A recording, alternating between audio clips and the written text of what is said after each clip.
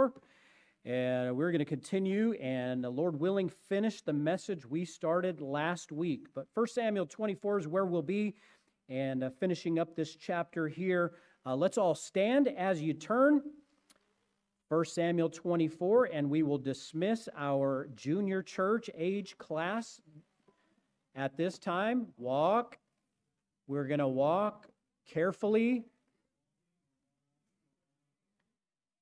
Canaan, go ahead and walk out.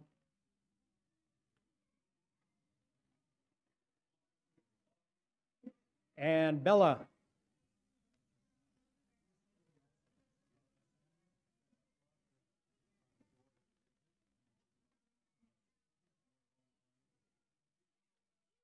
All right, class, go on out.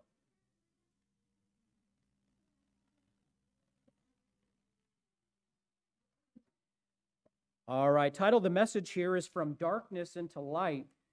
And we see a couple of instances with the two primary characters we see in scriptures here, how that happened. And although David was in darkness in that cave, he responded with the light of the Lord in his heart. He was, I believe he was led by the Spirit of God, although he didn't have the indwelling of the Spirit of God at the time, to my knowledge.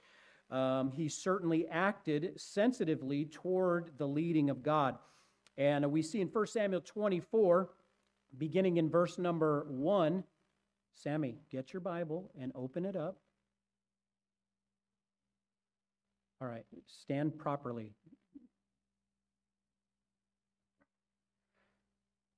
1 Samuel 24, beginning in verse number 1, the Bible says this. You can huddle with Mom here. The Bible doesn't say that. In verse number 1, it says, "And it came to pass when Saul was returned from following the Philistines, that it was told him, saying, Behold, David is in the wilderness of En-gedi. And Saul took 3,000 chosen men out of all Israel, and went to seek David and his men upon the rocks of the wild goats. And he came to the sheepcotes by the way, where was a cave. And Saul went in to cover his feet, and David and his men remained in the sides of the cave. And the men of David said unto him, Behold, the day of which the Lord said unto thee," which God did not say this. The men are making this up to encourage David to kill Saul. He said, "Behold, the day of which the Lord said unto thee, Behold, I will deliver thine enemy into thine hand, that thou mayest do to him as it shall seem good unto thee." Then David arose and cut off the skirt of Saul's robe privily. And it came to pass afterward that David's heart smote him, because he had cut off Saul's skirt. And he said unto his men, The Lord forbid that I should do this thing unto my master, the Lord's anointed, to stretch forth mine hand against him, seeing he is the anointed of the Lord. Let's pray. Father, thank you for your goodness and grace. Lord, thank you for the time of praise we've had. And Lord, may it bless my heart. Lord, I pray that it blessed your heart as well. Lord, I pray that you would speak to our hearts now from your word. Help me to be a spirit-filled preacher. And would your word fall, would the seed fall upon receptive and good soil here. May we take it to heart, apply it to our lives. Lord, I thank you for the examples and illustration you give us in your word. In Jesus' name, amen. You may be seated. Title of the message again is From Darkness unto Light. And at this time of David's life, we're basically doing a study through chapter by chapter here in the book of 1 Samuel. We'll be into 2 Samuel here shortly. But the future King David is running for his life. He had been anointed by God to be the future king. Well, there's a problem. There's already a king on the throne. There's already a king ruling Judah, and his name is Saul. And Saul, the Bible says that the Lord had basically turned Saul's heart away. He was disobedient in a couple of different capacities, and so the Lord is now taking the kingdom away from Saul. Saul learns that David is going to be the king, and so now Saul wants to kill future King David, so that doesn't happen. And he's unsuccessful at being able to do it, but we find ourselves in the midst of the story as Saul is trying to do so. And now David, he is fled, he is hiding in a cave, and the Lord David has 600 men with him. Saul has about 3,000 men, I believe the Bible says, with him. And Saul is going to take a break. And so Saul goes into this very cave where David and his 600 men are hiding out. And Saul goes in there. I don't believe all of Saul's 3,000 men go into this cave. Maybe a small entourage, I would imagine. But Saul goes into this cave, and I believe he ends up laying down, taking a rest. And then the Bible says that David's men come to him and they say, now this is the time that you can kill Saul. This is the time that the Lord was saying that you can kill Saul and take the kingdom now, and you don't have to worry about him chasing you any longer. And God didn't say that, though. The men made that up. They knew that David would be king, but they made up this story that God had told David that he was supposed to kill King Saul. And so David responded. He went and he snuck down to where Saul was, where he was sleeping, I believe, and he didn't kill him, but he cut off a portion of his robe. And then he went back up to his men, and he said, had the opportunity to do so, but the Lord smote my heart. Spirit of God spoke to my heart and said, I'm not supposed to kill, to touch the Lord's anointed. That King Saul, God anointed him. God put him in the position that he is. Who am I to kill the person that God put in that position? And so David showed restraint. He showed sensitivity to the Spirit of God. Which brings me to the first point. Now we're going to cover these first 2 points here quickly. In this chapter, we see the great character of David. And when we start off, we see David in the cave there. He had the opportunity to kill Saul, but he allowed God to restrain him from doing so. Now, and so, first point is this. Actually, we see Saul on the rocks. We see Saul on the rocks. And one of the main points, though, is this, that David showed restraint. And when a person gets saved, now, I'm not saying, I believe David looked for the coming Messiah by faith and salvation. Now we look back to the Messiah who's already come by faith unto salvation. That's how we get saved. The same way, by grace, through faith. And but David showed sensitivity to the Spirit of God. When a person gets saved, they become a new creature. The Bible says, old things have passed away, behold, all is become new.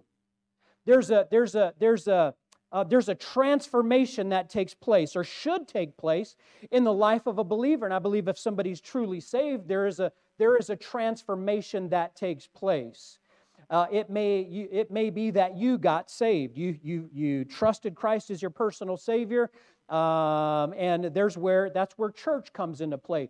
Church is an important place. It's an important assembly in the life of a believer. A Christian is not going to grow how they ought to, how God wants them to, unless they are assembling frequently and regularly at a local church, getting instruction from the Word of God. Since you've been saved, do you have growth in your life?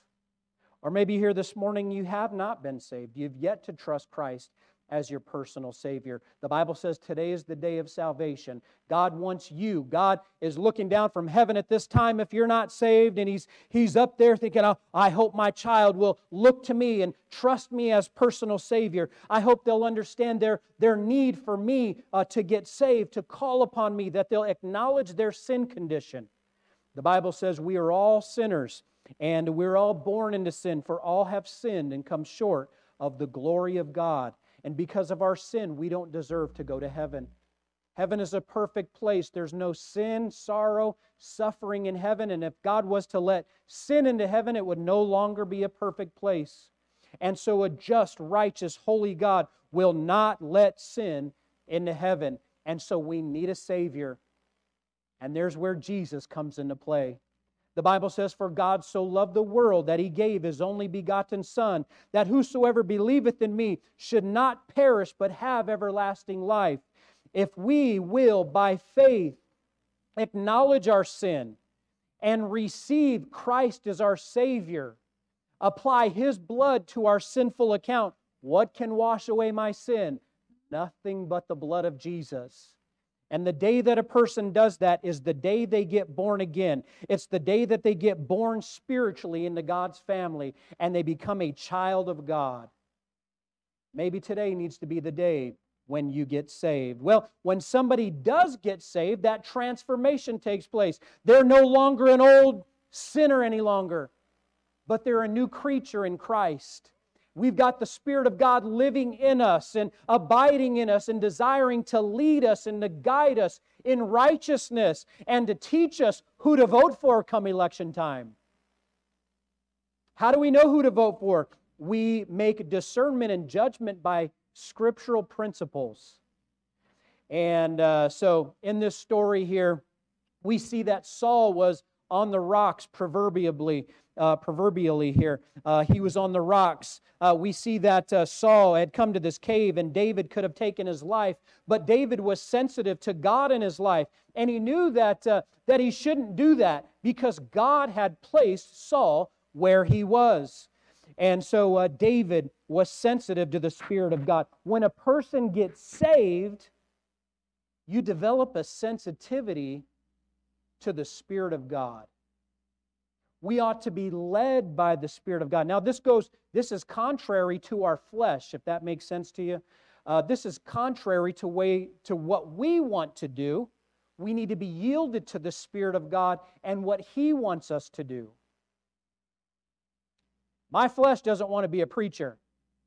My carnal self never would have, in a million years, would have ever thought that I'd be a pastor, a preacher, doing anything spiritual. The flesh doesn't want to do spiritual things. It's the Spirit of God that we need to yield to that helps us and enables us to do the right things that God wants us to do. And so David was yielded to God's voice, that still small voice of the Holy Spirit of God. And David said, the Bible says David's heart smote him, that he would even consider taking the life of Saul. And he says, who am I to stretch forth mine hand against the Lord's anointed? And so he exercised restraint, and he couldn't have done it. He didn't do it because of that. I want to ask you, believer, I want to ask you, Christian, here this morning, when is the last time the Spirit of God spoke to your heart? Maybe He's speaking to you right now. Maybe there is a prompting of the Spirit of God that He's wanted you to do. He's wanted to get you to get more involved in your local church somehow. He's maybe wanted you to witness to a loved one, and you just are maybe disregarding the voice of the Spirit of God. Don't do that. Let's not grieve the Spirit of God. Let's not drown out the Spirit of God. How has God spoken to you from His Word lately? He desires to speak to us every day. We sang the song in a junior church class, Sunday school this morning. Read your Bible, pray every day, pray every day, pray every day. Read your Bible, pray every day, and you'll grow. You start off down here like this, right? You'll grow. Don't read your Bible, forget to pray, and you shrink. And then we ask the kids, how many of you grew this week because you read your Bible? The average is getting a little better. But I mean, that's the truth. That's how we grow spiritually. And so David was sensitive to the Spirit of God. Saul was on the rocks. David was sensitive to the Spirit of God. We see that David had to resist the voice of a well-meaning friend. His friend said, yeah, kill Saul. Now's your opportunity to avenge him, and so he won't be chasing you any longer. Well, David had to resist that. I wonder how many of us have to resist the voices of well-meaning friends every day. I believe in good scriptural biblical counsel, and this would have been a very difficult thing here for me to resist. Man, if somebody's chasing my life and I got the opportunity to get rid of that problem, I probably would have taken advantage of that. Well, David was in tune with God, and he didn't do that. And so peer pressure is a real thing. It can be a real problem. It can be an encouragement, or it can be a tragedy in life. And so we see David's decision. David arose. He cut off the skirt of Saul's robe privily. He didn't kill him, but he showed that he had the power to do so, and he showed restraint. And then the voice of the Lord spoke to David, and that voice of the Lord was his conscience saying, who am I to stretch forth my hand against the Lord's anointed? Number 3, our third point that we're going to get into. We only have one more after this. And so we're now caught up to where we left off last week. And so I want you to see in this story here of the life of David, David and his petition of right. David and his petition of right. Now, if you're here on Wednesday night, I gave you a stark, a great contrast between David and Uriah. When we put up the characters of David and Uriah together, there's a great contrast of virtue. David was vile, and Uriah was, what was my V word? Anybody remember? I was afraid of that. David was vile, and Uriah was loyal. David was L. It's just a stark contrast. I shouldn't get off on this here, but so we really saw David in bad light on Wednesday night, but this morning we see him in good light once again. And one of the reasons, and I believe the primary reason for that, is because he was repentant, and we'll get to that at the end of the message here this morning. But David and his petition of right. Look at verse number 8. Verse number 8, if you will, in the chapter. It says, David also arose afterward, and he went out of the cave and cried after Saul, saying, My Lord the king. And when Saul looked behind him, David stooped with his face to the earth and bowed himself. David said to Saul, Wherefore hearest thou the men's words, saying, Behold, David seeketh thy hurt. Behold, this day thine eyes have seen now that the Lord hath delivered thee this day into mine hand in the cave, and some bade me kill thee, but my eye spared thee. And I said, I will not put forth mine hand against the Lord's anointed. Look at skip on down to verse number 15. And the Lord therefore be judge, and judge between me and thee, and see and plead my cause, and deliver me out of thine hand. And so David, after he showed the restraint, Saul had exited the cave. David went out of the cave as well, and he saw Saul in the distance, and he hollered to him, and he said, Hey, Saul, I could have killed you. I could have taken your life. But God restrained me. And I said, how am I supposed to stretch forth my hand against the Lord's anointed? And so I showed restraint in not taking your life. And then he made this statement, The Lord therefore be judge, and judge between me and thee, and see and plead my cause, and deliver me out of thine hand. David yells out to Saul in humility, and he lets him know that he could have taken his life and that God had restrained him, and that God ultimately has got it under control, and he's going to give it to God. Man, there's a great lesson in that part of the story right there. If you're like me, you want to take that bull, and you want to take a big stick or something. How many ever used a cattle prod before? Anybody? Cattle prod. I had one used on me before. I've used them a time or two, but my dad had one back in Newberry Springs, California. We never had cattle. I think we had big pigs that he used it on a couple times, but of course, let me show you how this works, Sam. But a cattle prod is to direct the cows because they're big animals. They can be big, stubborn animals. And man, I want to take and whap that cow to get it moving. Sometimes you can't move them. Anybody ever been cow tipping before? Yeah, Miss Sharon, that's Miss Granny G. That is kind of funny. Okay, we don't have any guys that have been cow tipping, but we got a couple of ladies in here that have been cow tipping. In the middle of the night, the cows, I don't know that they sleep, but it's easier to get them, I hear, at that time. I tried to do it, but I never could get the cow down. But anyway, but cows can be stubborn, and the whole idea here is that I want to be in control of that. I want to take the bull by the horns. I want it to do what I want it to do. But David had a spirit of release. He says, "The Lord judge. The Lord's will be done in the situation. I give it to you, God." And no doubt in my mind that there are some people in here this morning that, man, you've got situations in your life. And, man, I believe God gives us brains and common sense and His Word for guidance and stuff. And He wants us to use good judgment. But there are some things that when it all boils down to all said and done, God, this situation is yours. I give it to you. I let you be the judge of it. There's nothing that I can do. I can't move this bowl on my own, God. I give it to you. So often we want to respond in the flesh. We want to resort to my will, my stubbornness. But David didn't do that. Had David done that, had David taken the bull by the horns, it would have been the knife in the wherever of Saul.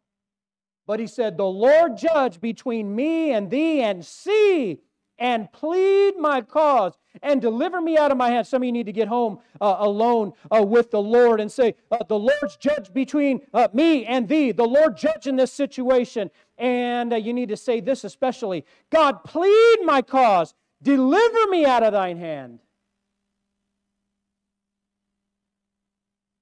Some of you need to do that. Think of Brother Bill. He's used a term before. He calls it a no-holds-barred prayer. And man, I believe we ought to have no-holds-barred prayer. God can take it. Whatever situation it is that's going on in your life, it's not too big for God. He can take it. I hate to say he's a big boy. He's a big God. And any problem that you have, it can be cast at His feet, and He can handle it. You can't, but He can. And we see David in a spirit of surrender here, turning it over. He said, I'm right. My conscience is clear. God, I give it to you. Let you be the judge. In 1628, the British Parliament sent what is called the Petition of Right to King Charles I. The petition sought recognition of our principles, of four principles. It's this. Number one is no taxation without the consent of Parliament. Number two, no imprisonment without cause. Number three, no quartering of soldiers on subjects. And number four, no martial law in peacetime. These were just some strategies, some requirements for proper ruling here. Afterwards, when the petition was granted, it was tradition that the representative of the crown would respond, let right be done. That's a great rule of thumb to live by. In 1908, George Archer Shee, a 13-year-old cadet at the Isle of Wight's Osborne Naval College, he was falsely accused of stealing a 5-shilling postal note from the locker of a fellow cadet. His family fought it to the highest courts of the land, and they won by using this petition, the petition of right. Now, I'm thankful for something in the law of the land in our innocent until proven guilty. And that's special. That's good. And if you're innocent, you don't have to worry about anything. David understood that. And in this story here, the plea that David is giving to Saul, in essence, before God, is this. David is pleading, Saul, let right be done. I'm innocent from any transgression that you're trying to muster up against me. I'm innocent in the eyes of God, and God knows it, and I give it to Him.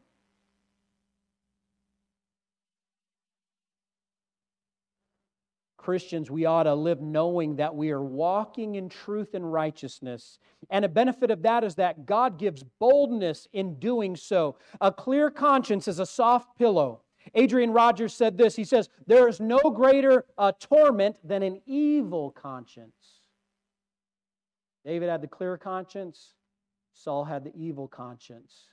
He continually followed the flesh. He continually did what he wanted to do in his own stubborn will, trying to take the bull by the horns, trying to do things. David said, God, it's all you. God, I give it to you. God, you're the judge here. Man, I got so much here in this message here. Let's see, I'm going to wrap it up though. David proves himself as a man of honor. David makes a plea for Saul not to be influenced by wrong. And David shows his merciful heart in 1 Samuel 24, verses 10 through 11. David was a good man. David was a spirit-led man. And David, we see, requested for Saul to search his heart and to let God be the judge in his life and in the situation here. And then in the story, we see the unrepentant prophecy of Saul. In 1 Samuel 24 and verse number 16, it says, "And it came to pass, when David had made an end of speaking these words unto Saul, that Saul said this, Is this thy voice, my son David?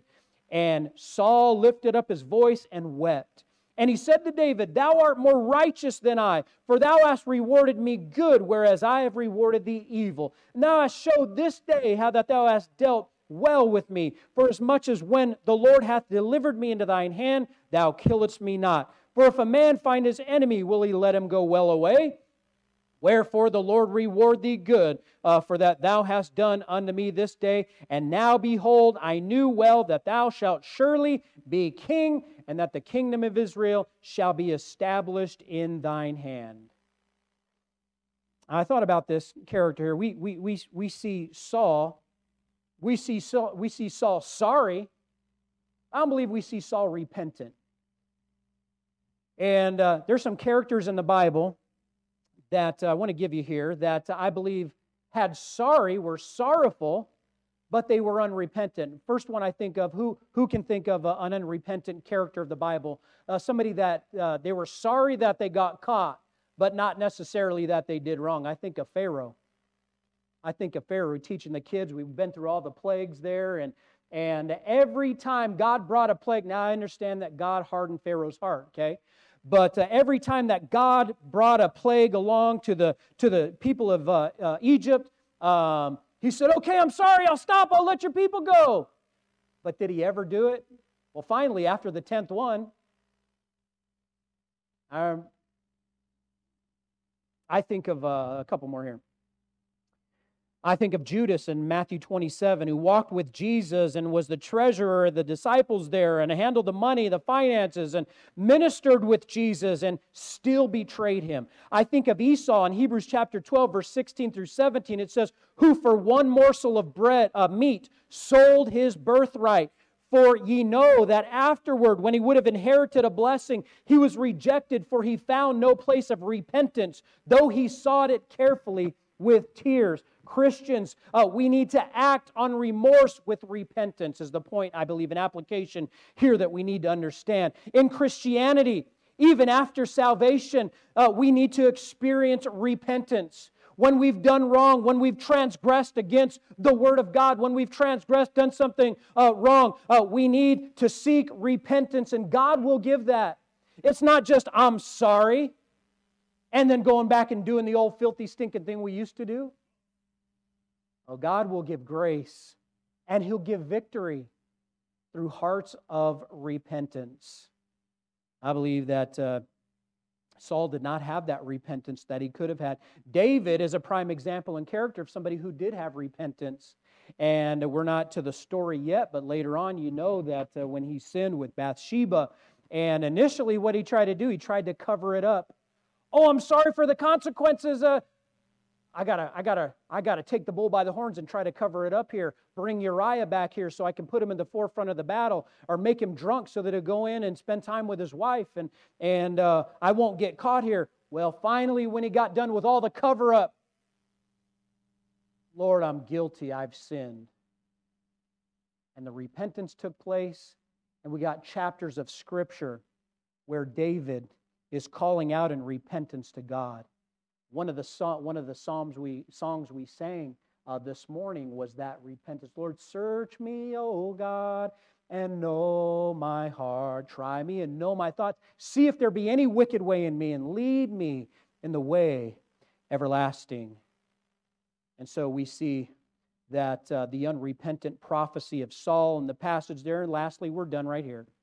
Number 4, the fourth point of our chapter, we see the non-resolve stalemate. The non-resolve stalemate. After Saul had admitted that that he's wrong, that he could have been killed, and David was a good man. I don't believe that he's repentant. He still chased David after this.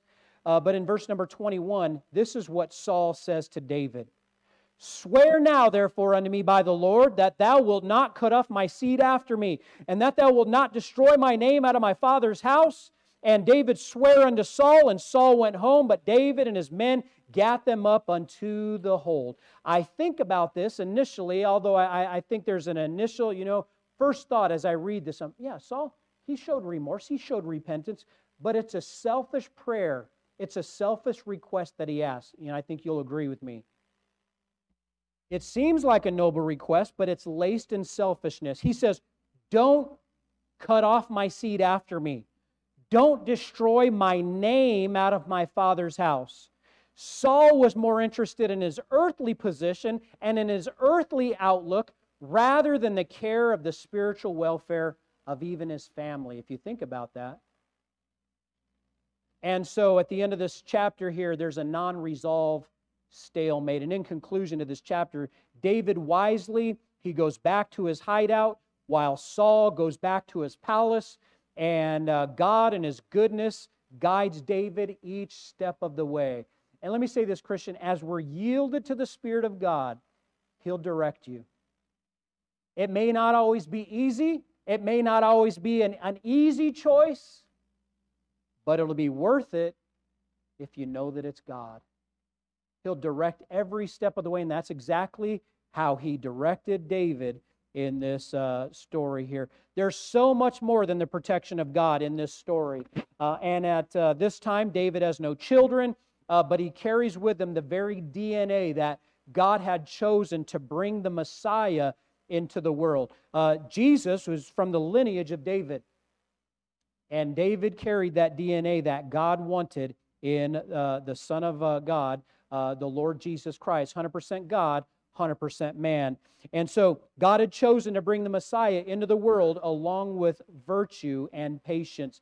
I'm going to close with these two scriptures here. The Bible says in Psalm 27, verse 14, Psalms of David, David says this, wait on the Lord, be of good courage, and He shall strengthen thine heart.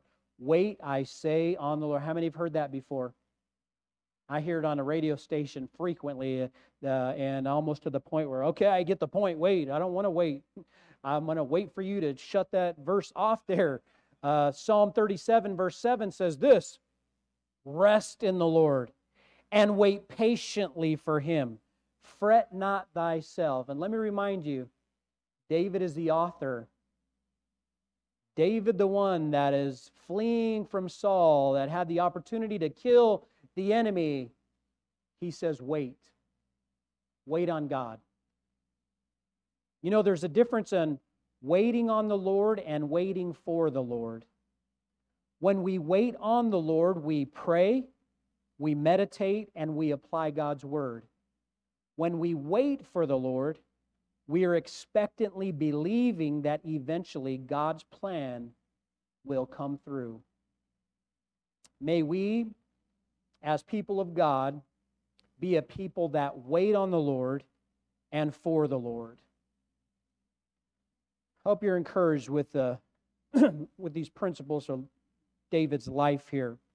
May we be a people that wait on and for the Lord. Let's bow. God, I thank you for the example of David as a man after your own heart, Lord, a man that sought you, was yielded to your Spirit. I pray, Lord, that you would help us to glean what you have for us from your word.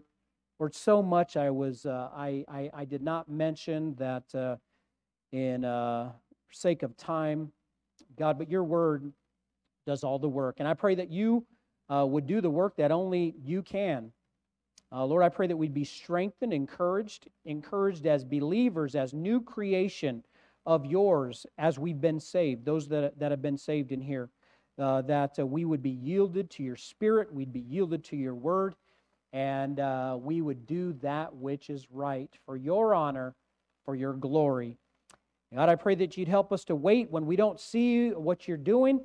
May we have faith in you and confidence in you to fulfill your will in our lives. With heads bowed and eyes closed this morning, we will have a time of invitation.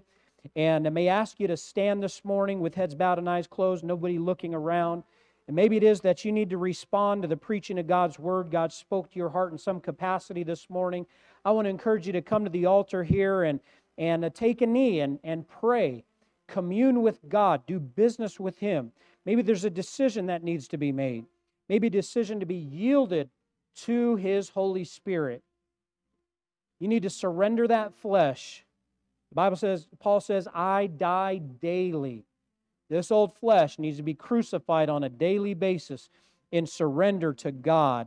Two most important days of a Christian's life: salvation and surrender. Can I ask you, are you surrendered today? Did you come to church surrendered to God?